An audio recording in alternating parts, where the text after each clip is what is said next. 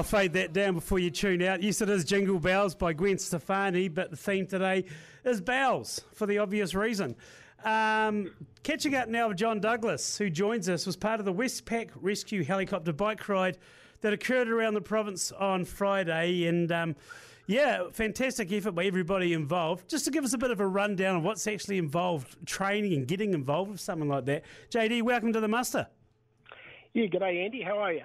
Yeah, I'm going very well, thanks. How are you going? Is your ass recovered yet from the other day?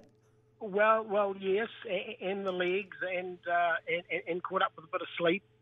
So yeah, Friday was a big day. You know, we met at Frankton at 5:30 and got underway soon after that. So we were riding in the dark around the lake until we got to Kingston, and big bunch of riders, 75 riders. And a bloody good effort.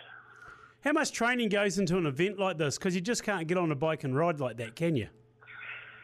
No, well, I suppose it depends on where you started and how old you are. And so without going into the gory details, it requires quite a lot of training, 3 or 4 times a week. 50, 60k rides, and then as you get closer to the event itself, you want to be doing over 100k's each weekend. How did your involvement with the ride, how did it come about, John? Well, I mean, it started 11, 12 years ago, and just got approached by Westpac, who just happened to be my bank, and they told me about the ride, and they knew that I was a rider, and would I be prepared to put my name down and help raise the profile for the Westpac chopper service, and I was pleased to do that. Having All Blacks involved with the race itself, though, well, it's not about credibility, but the fact they want happy to give up their time to get involved, like Sir Jimmy Cowan from Southland Zone, of course, Mils Muliaina with Roots in Invercargill, and Richie McCaw, who doesn't need any introduction, though. For the school kids themselves, and let's be honest, with the parents, it'll be a real hoot seeing these guys turn up along with everybody else. Well, certainly. I mean, they would have picked up the vibes from their teachers and their parents, and then to see these guys in the flesh would be something really special. I can remember as a kid their age meeting Don Clark, the famous All Black fullback, and I've remembered that to this day. Yeah, once upon a time we had Jock Hobbs come to Northern Southland College when I was in Form 2, and I thought that was pretty cool at the time as well, the late, great Jock Hobbs. But as far as the ride itself, did it become a mind-over-matter thing? You can do all this training, but when you get the weather throw a curveball like it did, John, how do you prepare for that? Well, yes. I mean, preparation is the key, and you do prepare for wet, cold weather. So we had lots of layers on, a good waterproof layer on the outside.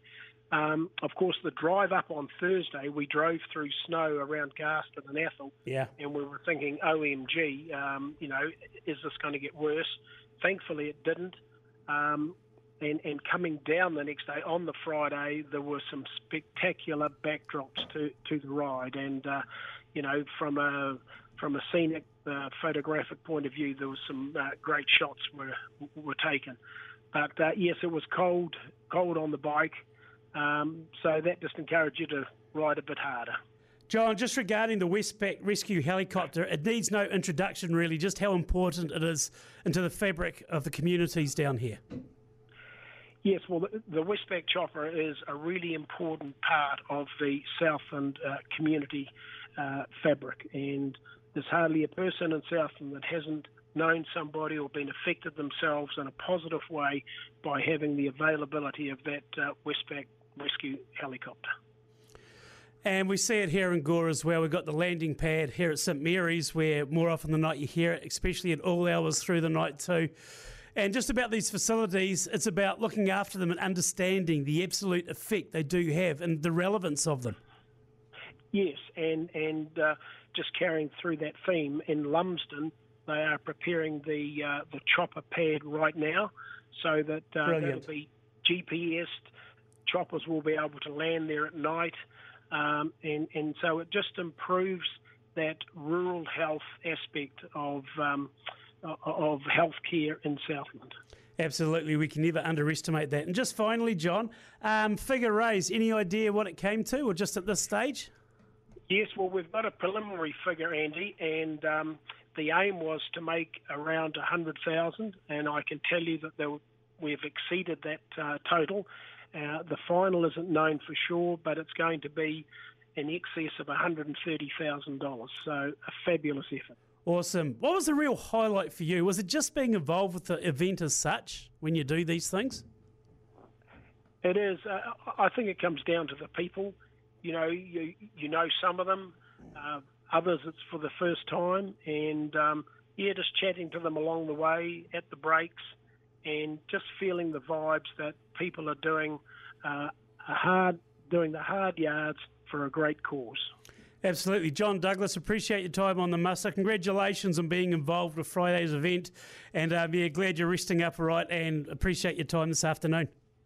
No, that's good, Andy. And look, just finally, if people felt as though they would like to donate to the cause, they can go to the Give a Little page and just type in Westpac Chopper Bike Ride, and they can make a contribution there if they feel so inclined. So we'd appreciate that. Good on you, John. Appreciate your time.